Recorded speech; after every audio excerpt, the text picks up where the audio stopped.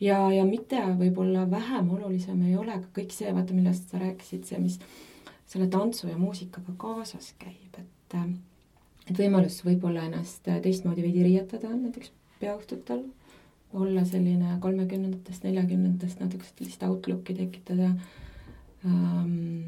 Tihti päris mitmed, kes meil tundides käivad, näevad, võib ka tänaval kohates lihtsalt näha, et sa vist tegeled mingi sellise asjaga, et see peegeldub kergelt ka juba igapäevaelus nende võib-olla riietuse valikul. Ja tegelikult on tekkinud selline väga mõnus kogukond, et saadakse läbi selle nagu uute inimestega tuttavaks, kes jagavad tõenäoliselt mingil määral samu väärtuseid. Ja kui sa küsisid, et 100 aastat, et kas nüüd juba ära ei tüüta, siis tegelikult ütleme sealt umbes 80-ndate keskelt, siis hakkas ta Ameerikas jälle tõusma huvi svingtantsu vastu. Ma mäletan, et kuskilt oli jäänud silma see info, et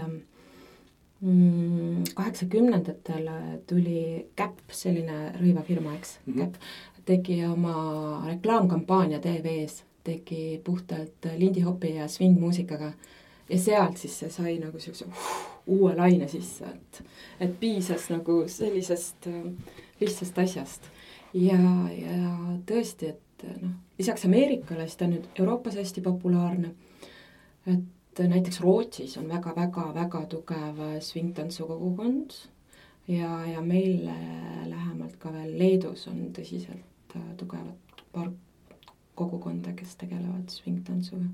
Ja Eestis on siis põhimõtteliselt Tallinnas on selline 2 kogukonda ja Tartus siis 1. Ja peale, väga paljud tulevad selle peale, et mõni sõber on käinud või käib. Et see on kõige selline, et ta kuulab seda muusikat, tal tekib klikk, ja ta tahab tulla ja õppida seda. See on, ma arvan, kõige suurem mõjutaja. Kas mingit teele ettevalmistust on ka vaja või? Mingi sportlik vorm või ketsid või kingad või? Piisab täiesti tavalistest tennistest. Täiesti algkursus väga okei. Ei ole mitte midagi rohkem muud vaja. Võib-olla, kui sa tunned ennast, tahad ennast rohkem ka tundideks üles lüüa, keegi ei keela seda, aga piisab ka täiesti tavalisest spordiriietest. Muidugi päris lahe mõte, et igaks tunniks ennast üles lüüa. Tulla lõhnapilvi ära niimoodi, saai. Ja, mõned teevad seda. Kaabu varve. Jah, just. Vahetusjalatsid on kindlasti oluline märksõna. Kus te teete seda Tartus üldse? Tartus meil on paaris kohas on tunnid, et see hooaeg meil oli 2, 3, 4, 5, 6, 7 erinevat tundi nagu nädalas, et erinevatele tasemetele. Ja algajatega me oleme alati alustanud nüüd viimasel ajal Forseliuse kooli aulast, mis on väga tore koht, Tähe tänaval. Ja see aasta ka sügisel, septembri keskelt kindlasti alustame uuesti. Et sellist nagu täiesti oma pesa meil veel ei ole, võib-olla mõne aasta pärast suudame selle tekitada kuhugi.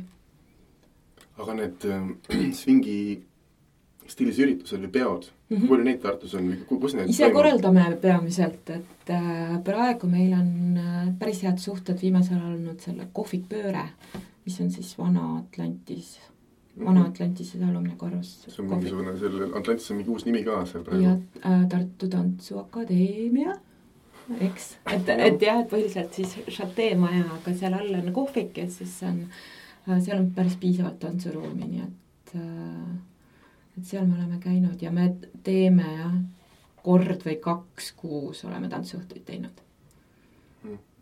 Suvel muidugi korraldame jälle Tartu Summer Swingi, et see on siis meie korraldatud rahvusvaheline lindihopi üritus, mis toob siis Tartusse 100+ tantsijat üle maailma. See suvi tuleb ka, jah? Jaa, augusti alguses. Nii et tasubki nagu mõelda, et kui vähegi ilus ilm on, siis 3. augustil, mis on reedene päev, siis õhtul teeme linditrippi, ehk siis lindi nagu rongkäiku koos elava muusikaga mööda vanalinn, Tartu vanalinna, Tartu kesklinna, eks. Ja kõnnime rongkäigus ja siin-seal teeme peatuseid ja tantsime. et seda võib isegi linnarahval olla huvitav vaadata. Kas svingikarneval siis nagu? No päris karneval ei ole, et loomamaske tõenäoliselt ei kasvata. See on nagu Brasiilia sambakarnevali analoogi mõttes.